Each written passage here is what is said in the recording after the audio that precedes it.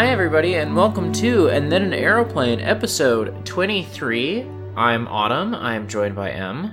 It's time for more Ghibli. This is our Ghibli podcast. The 2010s continue. Nobody can stop them. You know what? Actually, they are stopped. The line must be drawn here, this far, no further. There will be no more 2010s anime. Ghibli took the decade off after this. They really did. Yeah. Oh my god, for some reason I thought we had one more, but no, they took No, this is it. This is it until the one that came out in December. Jesus. Okay. Weird. Yeah, after this, what do I want? Like, right after Kaguya, Miyazaki was like, I'm done. And then, I guess Takahata died somewhere after this movie was made, and who knows, right? Like...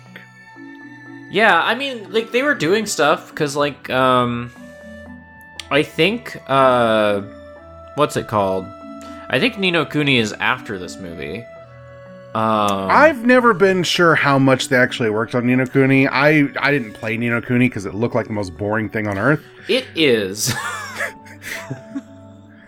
Much as like we've done this whole project, like, oh, we're gonna actually appraise every Ghibli movie, only to find that we were holding nothing but dust like a year ago, and we were still here doing it now.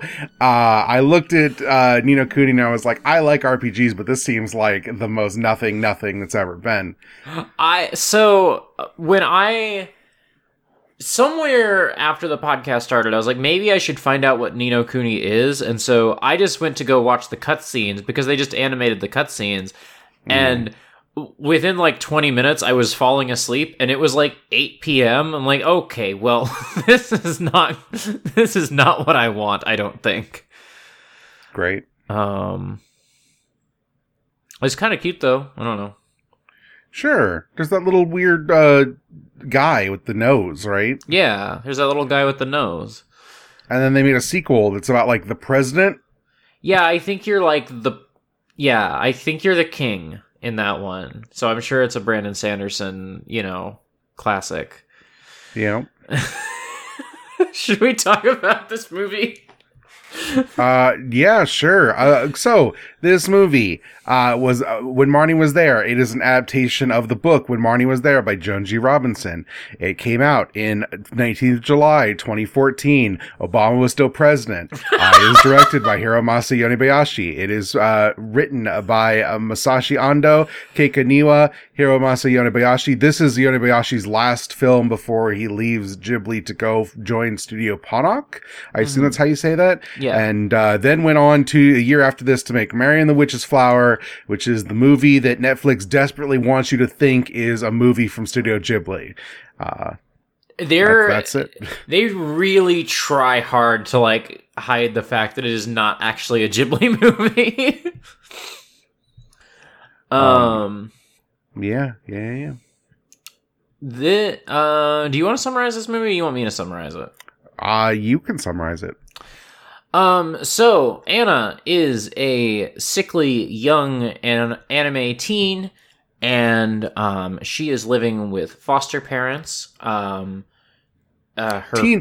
is stretching Preteen. the definition of teen. Yeah, Preteen, 12. She's 12. I actually think it's interesting, the age choice here, because I think it's the only way this movie could possibly work. We'll talk about it when we get there. So, Anna is 12. She is sickly. She has asthma. And her foster parents are like, hey, what if you went and spent the summer with your, some relatives? I don't know if they were relatives of the foster parent or relatives of Anna's, but, some relatives, and you will, they live in the countryside. The air is nice and clean there. It's very pastoral. It's a great place to have a movie happen.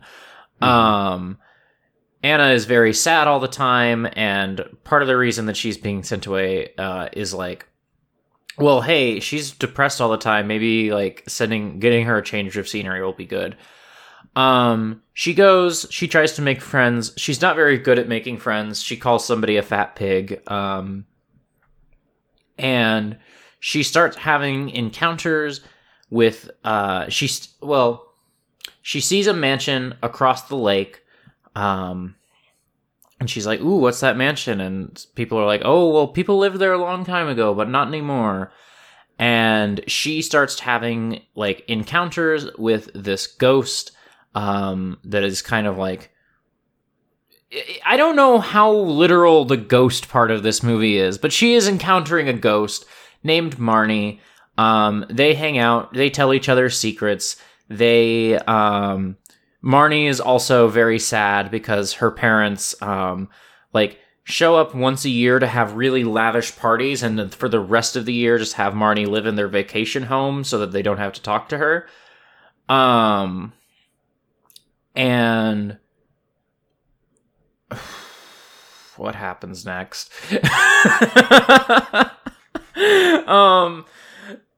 and Marnie keep hanging out. Anna is like losing track of time and like, you know, can't remember things, and it just keeps like turning up. It's in random places. So like it's unclear how much of this is just her like having delusions. Anyway, she meets a girl who's living in the mansion now, and that girl's like, hey, what if we just investigated this? And Anna's like, no, too busy hanging out with my ghost girlfriend. And gradually Marnie, as a ghost, starts referring to Anna as Kazuhiko, and things keep getting like escalating, and after a really big rainstorm... I'm really bad at summarizing things. After a really big rainstorm, Anna is sick, and her friend who lives in the mansion is like, hey, I found some missing pages from Marnie's diary, and they go and talk to somebody that they've met a couple times who seems to know Marnie from the past, and this person explains, like, oh yeah, Marnie lived there, was very sad, and Kazuhiko was this boy who was always very kind to her growing up. They got married, but Kazuhiko died shortly thereafter. Marnie has a baby, and like Marnie is like going through a lot and goes to a sanatorium, sends her child away to boarding school. Lot of like strife over the years of her child Emily and Marnie never understanding each other. Emily has a baby, then dies in a car crash. This baby is Anna. They like the kind of like girlfriendy vibes are like totally dispelled as you find out that Marnie is the ghost of Anna's grandmother, and Anna is very happy to learn all this and feels like cared for and feels like a connection to her past that she never felt before, and is able to go back to her regular life in the city, feeling a lot better, and the movie ends. Yeah. This movie was very funny. I think my experience of watching this movie was very funny to you, because I watched it over the course of last night and this morning. I was like, is this movie gay? I can't tell. And I just kept tweeting about that, and you just were like, knew what the movie was actually about, and that it's not gay. And I was like, oh, okay. I got to the end. I kind of thought a lot of this movie was boring until you start to get to the reveals of like the nature of like who Marnie was, and then I thought the movie like really turned everything around in the last 30 minutes to make all of this really interesting, but for most of the runtime I was kind of not interested. I don't know. So the thing is that like the read of this movie being gay is there. I feel like if you are not 12, it's impossible to not pick up on, and is only like a thing that they can swerve out of because of the weird nebulous way childhood affection can work. Yes. And the thing about this movie is that Anna and Marnie, to a lesser extent, I guess, all feel like kids who are like at the very last summer that they could ever be kids. Like Anna acts out in a way that like children act out, even though she's 12, and it's shocking because you're like, oh, this is like a Ghibli protagonist. Like, why is she acting like a child half her age or whatever? And it's because sometimes being 12 means you act out like a child because you're still a goddamn child. Yeah. And so, like, watching this stuff, I'm like, okay, it's never gonna go to this. Is it just, like, dabbling in, like, class S, like, you know, homoerotic nonsense, like some anime loves to do? Fucking loves to do. Or is it going somewhere with it? And it ends up, like, not going to, this is an actual relationship, but it does give you a space for these characters to, like, have this relationship mean something that they went through in a way that like feels really profound and invested in, more than like any of the romances we've seen in any of the Ghibli movies. Yeah. Other than maybe Only Yesterday, right? Like, like every time there's a romance in a Miyazaki movie, you're like, oh yeah, like this is the most compact shit in the world. Like nobody gives a shit that these characters are going to end up together. For sure. Yeah. Like it really, once everything came together and like the nature of things was revealed, for me it felt like, oh, I see how this is the summer that changes Anna's life, you know? Yeah. In a way that like I'm really taken with Whisper of the Heart. I don't actually think that those kids are going to end up like together forever and ever, you know? Mm-hmm. Yeah. Yeah, and the movie leaves the space for like, is this thing that she encounters like a ghost of Marnie? Is it like a psychic resonance? Is it a time? Is she literally traveling through time in this moment, and interacting with the real Marnie who lived in this place like, you know, 60 years ago or whatever?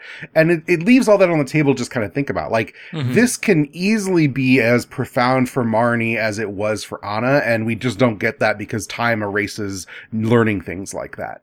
Yeah.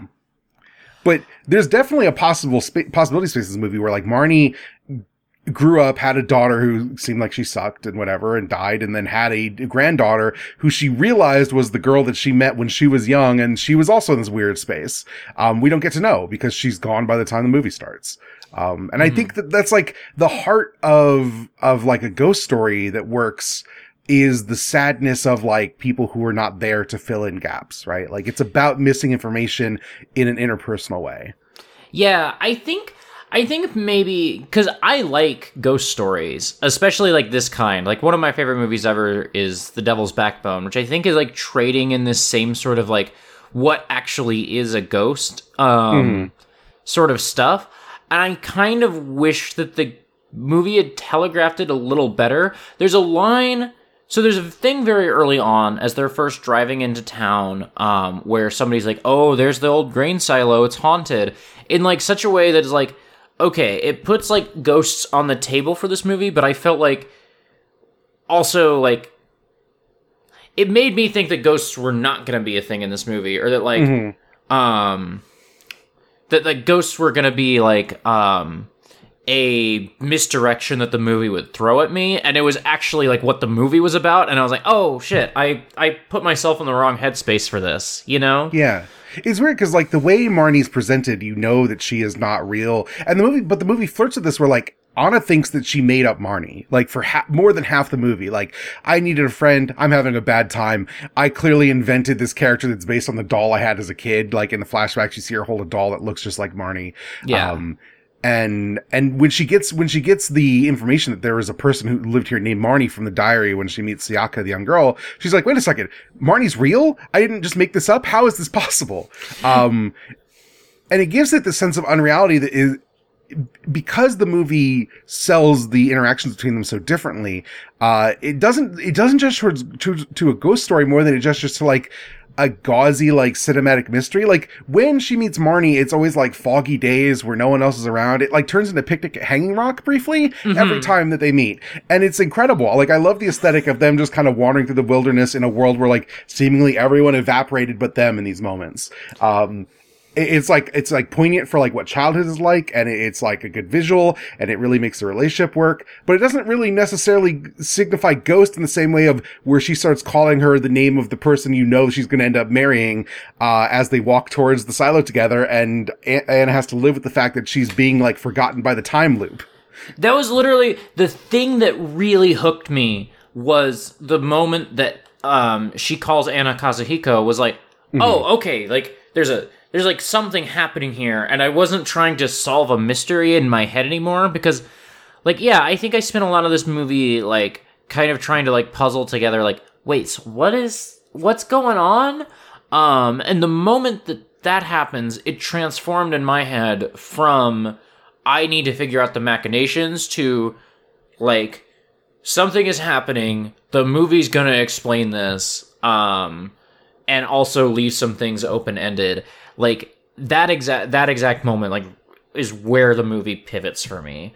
I also like I think a trick that I think the movie pulls that is good, and I kind of also like don't know how I feel about it, is that like Marnie is not in the movie. I almost said Marnie is not there. Marnie does not show up in the movie for quite some time. We just see the first act is mostly Anna just being sad, and I liked that stuff. I also kind of wonder if having her show up earlier in the movie would have kind of like given the first part of the movie like kind of like the kick in the pants to get moving that I thought it needed, maybe. I don't know. The problem is it already, I feel like, goes one scene a little too far in the incredulity of them talking about interacting with each other. Like, it's like, what, like, do you just bring up the part where she's from the past? Like, you clearly know she's the past. Look at her. You went to the party with all the people from the past. Can we talk about this once, ever? Yeah, because it's like, because once they go to the party, I was like, okay, well, this is obviously in the past. Look at how everybody is dressed. Is Anna not going to ask, where did all these people come from? Because I haven't seen any of these people around. I also, like, I kept finding my mind wandering to, like, what is this situation where, like, Marnie's European parents have a vacation home in the Japanese countryside? Her dad is foreign. Her mom, I think, is meant to be read as Japanese. Okay. That makes more sense, because, yeah, I could not parse where all these people were coming from unless they were flying out specifically to this vacation home, which I guess they probably were. But, yeah, my assumption is, and I understand, like, part of this is it's adapting a book about, like, Britain. Like, the original book does not take place in Japan, right? Oh. And so they adapt it for a Japanese market, and so they place it in Japan. But it has this weird, like, riff of, like, her dad is like a post-war industrialist who married a local girl and settled down in Japan, right? Like, it's fucking weird. Yeah. and then they live like flappers, even though it's not, if it's like 60 years before this movie, it's the 50s, not the 30s, but none of the timeline works. You can't think about it that way.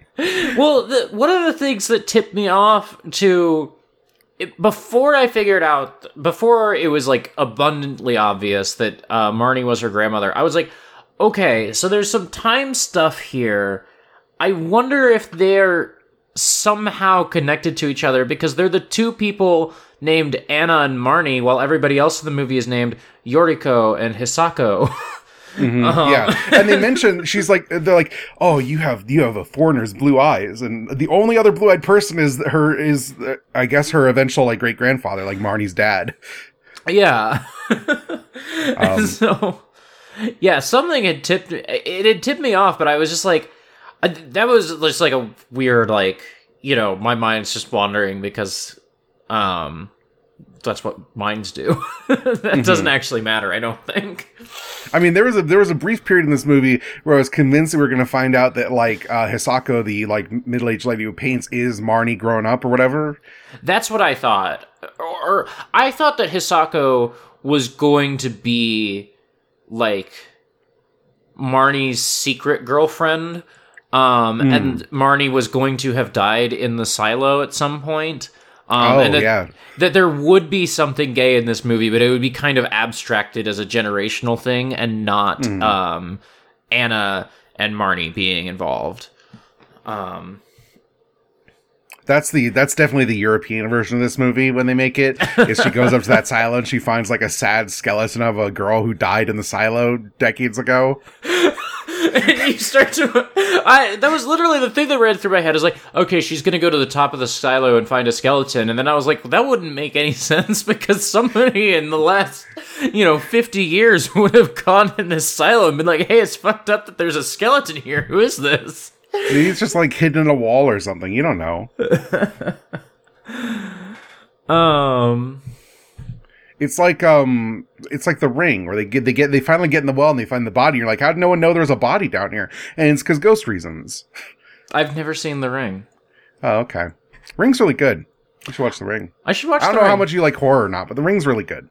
I used to like horror more as a teen, and like the last couple of horror movies I've watched, I've like been into it again. And I'm like, okay, I need to explore this, but I haven't really. I love it. It's one of my favorite things.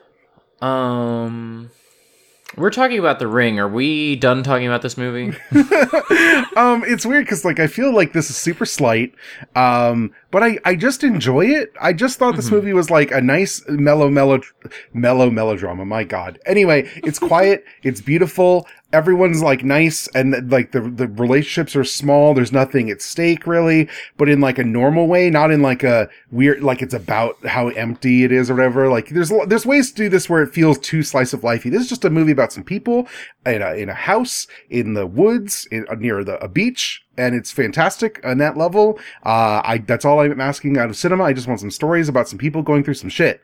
That's all you need to do. Human stories. And Ghibli can just do this. You don't need Takahata. It helps. Oh, but he's gone.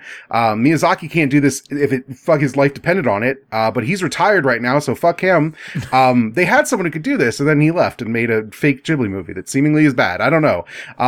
But you see, like I see here, I'm like, oh, the studio could just quietly make these and they don't have to be like Your Name, which is like in a lot of ways formally similar to this, but is like a movie about literally a threat from space destroying a town because it's fucking stupid. It's a bad movie. I was listening to... Because a while back I was trying to like listen to Gundam and VoIP Life from the start. And so at some point... I got to an episode where you two had watched Your Name, and decided to spoil it, and I was like, okay, sure, I'll find out what Your Name is. And when I get to the part where you're like, okay, and so then, yeah, some aliens come down, I was like, what no, it's not an alien. A meteor hits the town, and she's been dead for like a year, a certain amount of time that he's been interacting with her, because the fucking meteor hit the town and erased it. It's so fucking funny.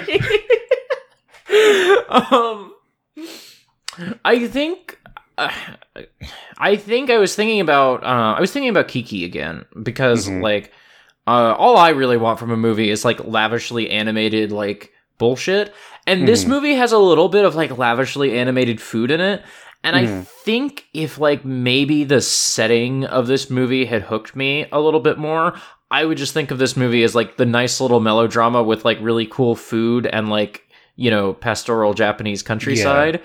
The thing is, this movie has, I think we talked about it from Up on Poppy Hill. It just has the modern Ghibli house style. It could be any of the movies, like after they went digital in terms of like look. Yeah. There's nothing that stands out about the aesthetic here.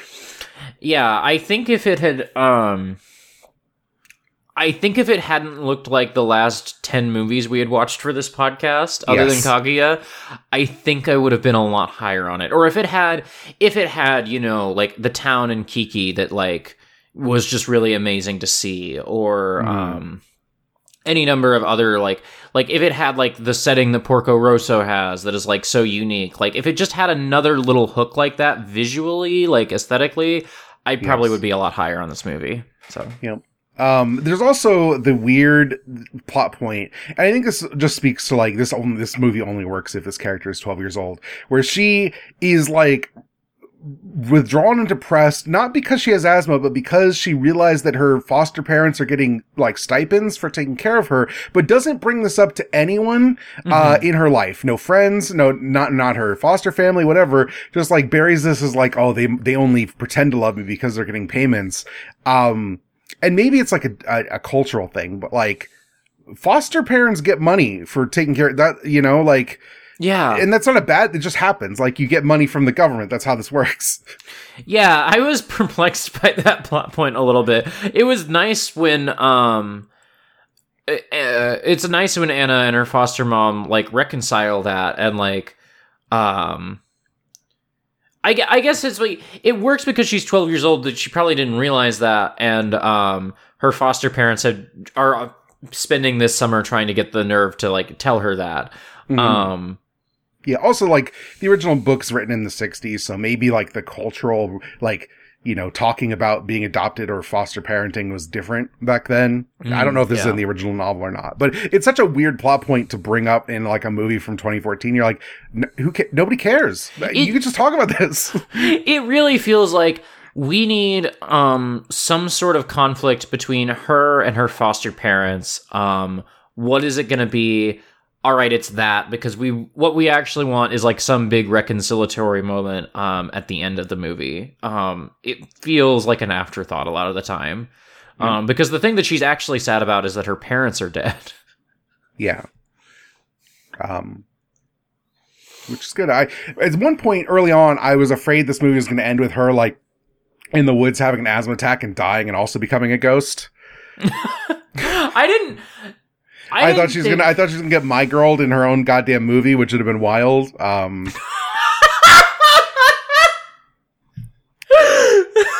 don't know. Is My Girl still a reference that plays to people like your age? Do you know about My Girl? I know about My Girl. I don't think I've seen it, but, like, I know. Okay. If you don't know, My Girl is this famous and not particularly good movie about the daughter of a mortician played by Dan Aykroyd. I don't remember the name of the girl who plays her. My Girl film, and she hangs out and is just kind of like weird because her dad runs a funeral home and she's around dead bodies all the time. And she Anna Chlumsky, right? And she befriends Macaulay Culkin, and they hang out, and it's like this young romance thing. And then he's allergic to bees and gets stung by bees and dies, and that's what happens in the fucking movie. Her friend dies. I didn't think she was gonna die. I did think, because there's all the moments of her, like, kind of hallucinating, ?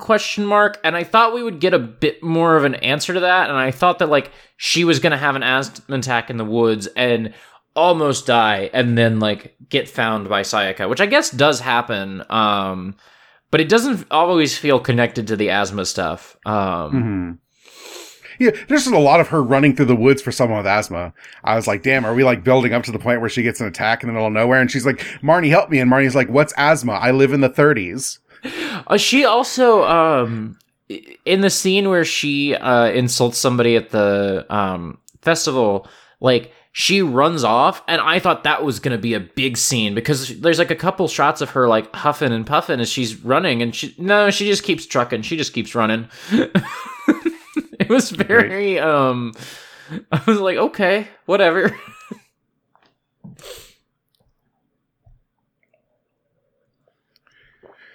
Great. Does that take us to questions? Do we have questions? Yeah, we can go to questions. I feel like we've talked. I was looking up the plot of My Girl 2 because they made a sequel to My Girl. No fucking way.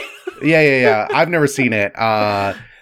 She, like, moves to with her mother or whatever, which is, like, in Los Angeles, and meets a boy who does not die in the course of the movie, as far as I can tell, but is played by the boy who was in Last Action Hero, which nobody cares about but me. I just happen to like a Last Action Hero. So I think it would be great if this was just a series where she meets people who boys who die.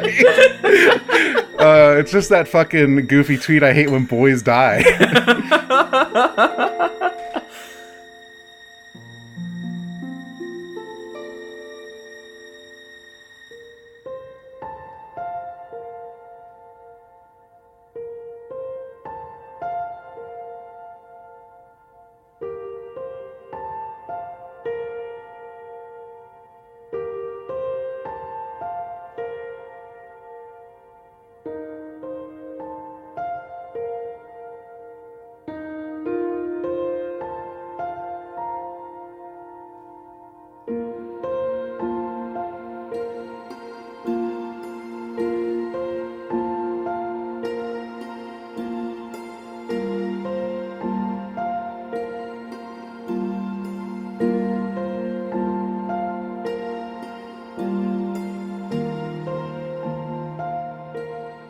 We have some questions. We have one from Joe. I don't know if this... podcast. Send them the podcast at normalmapping.com. I can't fucking talk tonight. I'm sleepy. Joe writes in, I don't know if I like this movie or not. Mostly pretty breezy movie about how their mothers will literally send their children to live with distant relatives instead of paying for therapy. But a few things weird me out. To be fair, it is on the pretense of like, you know, you get out into the wilderness and your lungs will clear up, which I don't know if that's... I feel like no one in America says that, but I feel like literally everywhere else in film that I've seen, people always go into the countryside to recover from illnesses. This is like the third Ghibli in a movie in a row where somebody has gone to the countryside. Yes. And it's like litters like European literature. Is this real? I don't know if this is real or if this is just like some like holdover from like we used to live pastorally, and if we get back to nature, clearly we will be restored and it's all fake. I have no idea. Write in if you know about the history of going into the wilderness to recover from tuberculosis or asthma or anything else. Oh, can I say something totally unrelated for a second? Yeah, absolutely. There's a lot of cool shots around the house because her uncle is a carpenter of just like a lot of like cool, just like unadorned white birch. Yes. That like, you know, like the table and the bed frame and all that. That shit's cool. Every time that's on screen, I was like, this movie rules. Yeah, no. The house is so great. She goes into that bedroom that they make up for her. They're like, oh, we cleaned up this room, and it's like the most packed with interesting stuff room still. I know. I know. My main pastime watching this movie was like looking at the background, like, oh, that's a nice little Chemex they've got. Yes, I noticed that also. Anyway, first part is the final twist of this movie is a little uncomfortable because it couldn't read the protagonist's interactions in a way that wasn't romantic until the point of the reveal. The second is me realizing that for all the buzz around Ghibli young female protagonists, most of their stories are so focused on being nostalgic for the past that they haven't lived or learned by secondhand. My question, how do you feel about the way intergenerational friendships are used in Ghibli movies and the way it relates to the constant theme of contrast between urban and country lives? I'm trying to think, what other intergenerational friends have we had? We've had Porco, we've had, I mean, you could say like, Spirited Away has some of this in it. Yeah, for sure. I guess how old is Totoro? Inquiring minds must know. What was the question? I totally just intergenerational friendships and how they contrast with like the urban country like living way of these movies. The thing I like about this movie is that like nobody in the countryside is like I like Only Yesterday. I think we're gonna come out of this and be like, man, Only Yesterday is like the best or the second best Ghibli movie, depending on which one of us you ask. But that movie is like into the idea of country living and farming as like the way to good living. And everyone in this movie just kind of like, well, one, they're not in the real countryside. They're literally just off of a highway. And like, this place used to be great. And then they built the highway and it sucks here. And everyone's just kind of like sad adults. Like, it's very low key. There's nothing like super glamorous. There's like, it's glamorous because everything in Ghibli is glamorous, but it's not the same as when they farm all the tomatoes and are like, this is the way it is to like really live on the land and understand things. Their big like summer activity is doing trash pickup by the highway that runs through town. Yep. Yeah. And yeah. like the wise character, it literally just doesn't say anything. Like, he's just a guy who likes fishing and he'll take you out if you're nice to him, and that's it. I had a half a second where I was like, oh, is Kazuhiko going to turn out to be this guy? And it was already revealed that Kazuhiko had died. And I just forgot. And I was like, oh, is that going to be him? I love that guy because he has like the Tintin eyes where he doesn't have any like sclera. And his mouth is just like a frowning upside down V. Love it. Love this guy's design the entire movie. He's good. I don't have any thoughts about intergenerational friends. I'm sorry. Okay. Do the Ghibli movies that aren't directed by Miyazaki and Takahata feel as if they're trying to mimic the styles of either of the two? I mean, visually, they're all mimicking the Miyazaki style, which I feel like the Ghibli style is the Miyazaki style, right? Like, unless you wrest it away like Takahata did sometimes. Yes. Like, I wish that, like, they've got more money than they know what to do with. I wish that they spent that money like flexing a little more, you know? It is kind of disappointing that like much as I really liked From Up on Poppy Hill and I was warm on this movie, like I just wish they looked a little more different than the other stuff, you know? Mm-hmm. I wonder how true that is. Like we say that, but like also they don't put out a lot of movies, and like they have like I'm sure their merch arm is good, but we don't know who else has their fingers in that pie necessarily. Like you look at stuff at like where they got outside funding. Literally someone came in and paid to make Kaguya. Princess Kaguya. Yeah. I wonder how true that is. I'm sure they do quite well, but I bet they don't do well in the way that like Disney does well. Yeah, I guess in my head, like this is still like, oh, this is like anime Disney a little bit, you know? Mm-hmm. And so I just like associate them as like having shit tons of money that maybe they do well for themselves, but not enough to like have a totally different style, because they're, you know, that's also a huge investment if you're gonna not do something in the house style. And a huge risk because maybe no one goes to see it because it doesn't look like a Ghibli movie. Yep. Their total assets are 15 billion yen, which is actually, that's a lot of money. That's just a lot of money. Okay. That's like $150 million. They have 150 employees as of 2016, according to Wikipedia. So there's a lot of people who work there also. Yeah. I would love to know what Hayao Miyazaki's net worth is. Let's see if Wikipedia has an answer for this. They do not.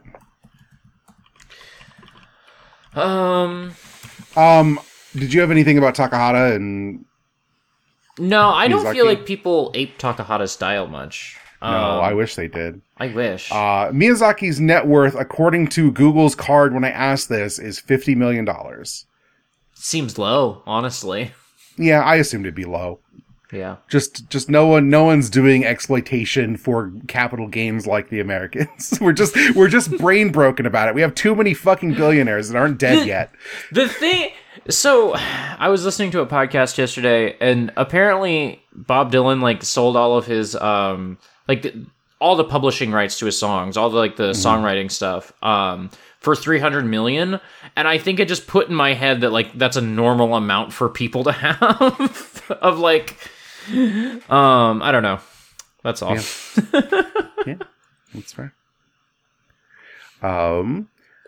Tron writes in a couple questions. I think we covered a lot of these, but this is a question for you. Have you ever explored an abandoned building? I have not, because I think they're scary. I would not do this. Yeah, they're scary. I would. If I knew abandoned buildings near me, I would do that. But I haven't. Mm-hmm. I used to watch a lot of YouTube videos of people doing that when I was a teen. I used to do that back when it would just be back when videos on YouTube were just literally like, hey, my name's Mike, I'm gonna go into this building now, and then he wouldn't fucking talk the whole time. Mm-hmm. Now, if you're gonna watch a video of somebody exploring an abandoned building, chances are that they got permission from the guy who owned it to do that, you know, and they're gonna plug their fucking Squarespace ad halfway through. Mm-hmm. Tron also asks, do you feel like Anna's mental state is wrapped up a little too tightly when she learns the stuff about Barney? I think it's interesting because I feel like the focus for me is on she's willing to actually reach out to her mom and have a conversation, and that's all that sometimes that's enough. You make one step, you're like, man, my life is fixed now, and it's not, but you can believe it for that day. Yeah, the thing that I found touching about the ending is not her mental state, but her just being like, I'm going to go talk to Hisako and be like, I have some great news. I'm going to write you.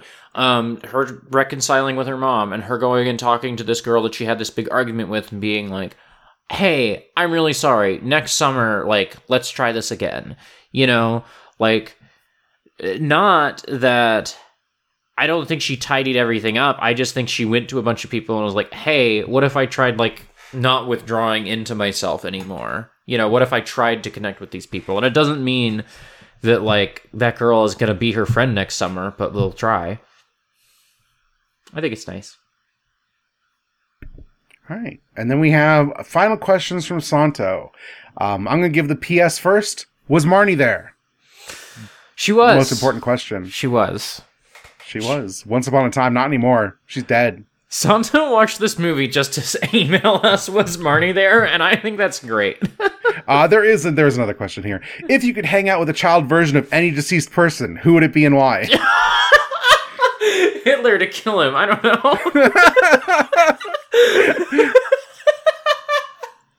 God. There's a lot of kids you need to hang out with and murder before they become adults, I guess, if you really want to be responsible with this wish. Who was famously a cool kid? I don't know. I assume they all sucked. I don't think kids are, like, particularly fun. I don't want to hang out with a kid.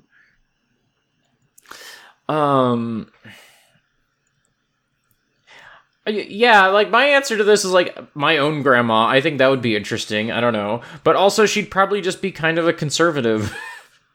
I don't know. She probably wouldn't be that fun as a kid. She'd probably be like, I have to do laundry because, you know, it's the 1930s and... Yeah, my grandma grew up on a farm with like 6 other kids. I don't assume that's going to be like the most stimulating conversation in the world. Yeah, same with my grandma. Like, yeah. You know, I don't know who's a famous child. I don't need a famous child.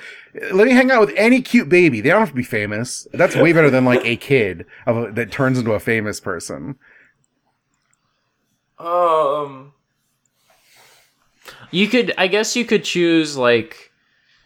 Maybe it would be interesting to choose, like, a famous athlete of just, like, oh, I'm gonna see, like, this guy, like, how he used to play when he was a kid and just on the playground, and he was just, like, really good at basketball or whatever. I don't know. Just gonna hang out with kid Tiger Woods and bully him into not playing golf. Be like, man, golf sucks. It's a stupid sport. It's a stupid sport. They need to get rid of it. It's destroying the environment. Yeah, teach him about land and water usage as a child. You're never going to become a golfer. My parents, in a desperate move to make me go outside at all, did one summer buy me golf clubs and try to get me to go golfing, and I went like twice. I didn't even go golfing. I just like went to a driving range and hit stiff, and I was like, "This is fine, I guess." Can I go back to playing video games now? I love it. I love that. And then EA's got to rename their series. We're gonna have to, like, they never got Tiger Woods, so they had to use some old ass golfer, just like they did for like Madden, still called Madden, even though John Madden hasn't been relevant in 2 decades. That's right, Arnold Palmer's Pro Tour. Yes, absolutely. Jack Nicklaus's PGA Tour 2021.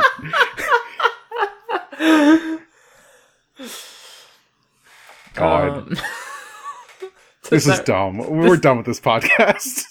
Stupid fucking podcast. Did we even get to 45 minutes? Just barely. My thing says to 42, so no. I mean, maybe with music, I guess. Yeah, once we get the music and the plugs. Speaking of plugs, where can people find you online? Well, first off, next time, we have one more movie. Oh, right. We have Earwig and the Witch. Oh, yeah. So send in emails about that. You can find it on HBO Plus or wherever you download movies from the internet. It just came out, so, you know, no one has a copy. I doubt anyone rushed out to buy the Blu-ray of the made-for-TV CG movie. I'm hoping it's fine, you know? Goro did all right last time, so. I saw some tweets about this movie today, actually. Okay. Were they positive or no? They were negative, but I thought they were for dumb reasons. Okay. Well, we'll talk about it. Yeah. You can tell me about it as soon as we're done recording here.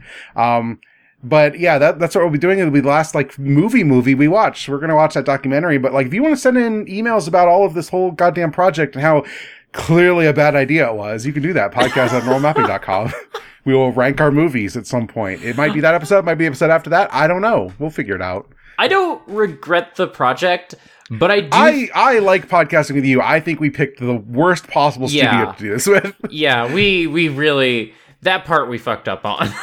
Yeah, it's fine. It's been fun watching us slowly lose interest and still keep doing it because, God damn it, we finish what we start in this house. It's you. If it was me, I would have. Like, this would not still be going. I couldn't make it through The Legend of Korra. We had to stop in, like, halfway through the last season because I was like, I fucking hate this. Let's just stop. I will say this. I'll watch every Ghibli movie again before I rewatch The Legend of Korra, so. Me too. Anyway, you can find me on Twitter at em_being. You can find all of my podcasts at abnormalmapping.com. Listen to Abnormal Mapping. It's a game club. We play a game every month. This month we are playing, For Whom the Frog for Whom the Bell Tolls. It has a Japanese title, and I also don't remember that one off the top of my head. And Ocarina of Time. Both of them are very good games. I'm going to have a great episode. I'm going to drag Jackson kicking and screaming through a very good episode of Abnormal Mapping, if my life depends on it. You can find me on Twitter at autumnal_coffee. In my pinned tweet, there's everything. What have I not plugged recently? I feel like I plugged Hot Singles last time. Hot Singles continues to get better. That show is fucking great. You should listen to Export Audio. I don't plug this very much, I guess. But, like, I just do a podcast with my favorite person in the whole universe, and it's a good podcast. You can't just say that when your answer is your wife. Yes! I love her! She's my wife! Autumn pivoting to secret wife guy at the end of this project. I do a podcast with the best person in the world. Who is it? Oh, I couldn't tell you that. Sorry. No, that's not what I'm doing. First of all, I've always been very openly a wife guy. I don't know where you're saying I'm a secret wife guy. It's my whole fucking Twitter brand. We make like $300 a month on Patreon, me being a wife guy. That's the thing I do. God. I guess you're not wrong. People should listen to Hot Singles. It's taught me a lot about music. It's good. I like it a lot. Expert Audio is also good, but I don't think I learn anything listening to Expert Audio. It's just like a fun time. Yeah, Hot Singles is really fucking good. I've got my picks for the next 2 episodes, and we still haven't recorded like the next one, so you know, I think about this podcast too much. So it's great. Yep. Yeah. So we'll be back next time with the final actual fiction movie until they make another one, until Miyazaki finishes the goddamn movie in 2026 or whatever, and we come back to record a bonus one of those. I guess. Do we think that Miyazaki will like live through the end of producing that movie? Yeah, I do. I think so. Okay. All right. Well, yeah. Bye, Imagine everybody. how insufferable everyone's going to be if he doesn't, though. Like, oh, this is the movie he died making. It's got to be the best movie ever. And we come in and we're like, man, this movie fucking sucks in the same way all his movies fucking suck, actually. Spit on his grave. It's gonna be really funny when we show up 3 years from now, like, I don't know why we were so mad about Ghibli all the time. It was fine. It was fine. It was fine. Goodbye, everybody. Goodbye. Never had that many friends growing up, so I learned to be okay with just me, just me, just me, just me, and I'll be fine on the outside. I like to eat in school by myself anyway, so I'll just stay right here, right here, right here, right here, and I'll be fine on the outside. And so I just sit in my room after hours with the moon and think of who knows my name. Would you cry if I died? Would you remember my face?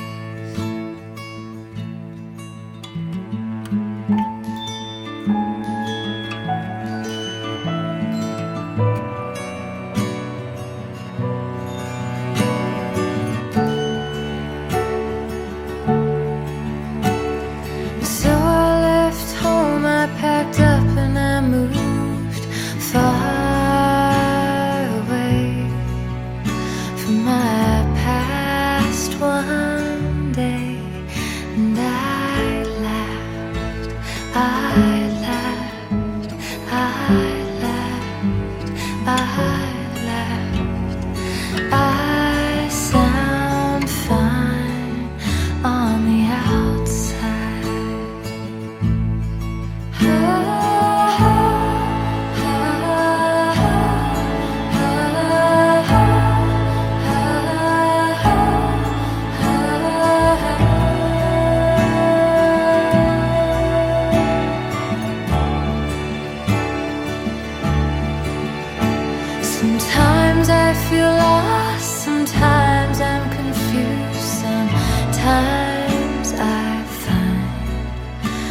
I am not alone.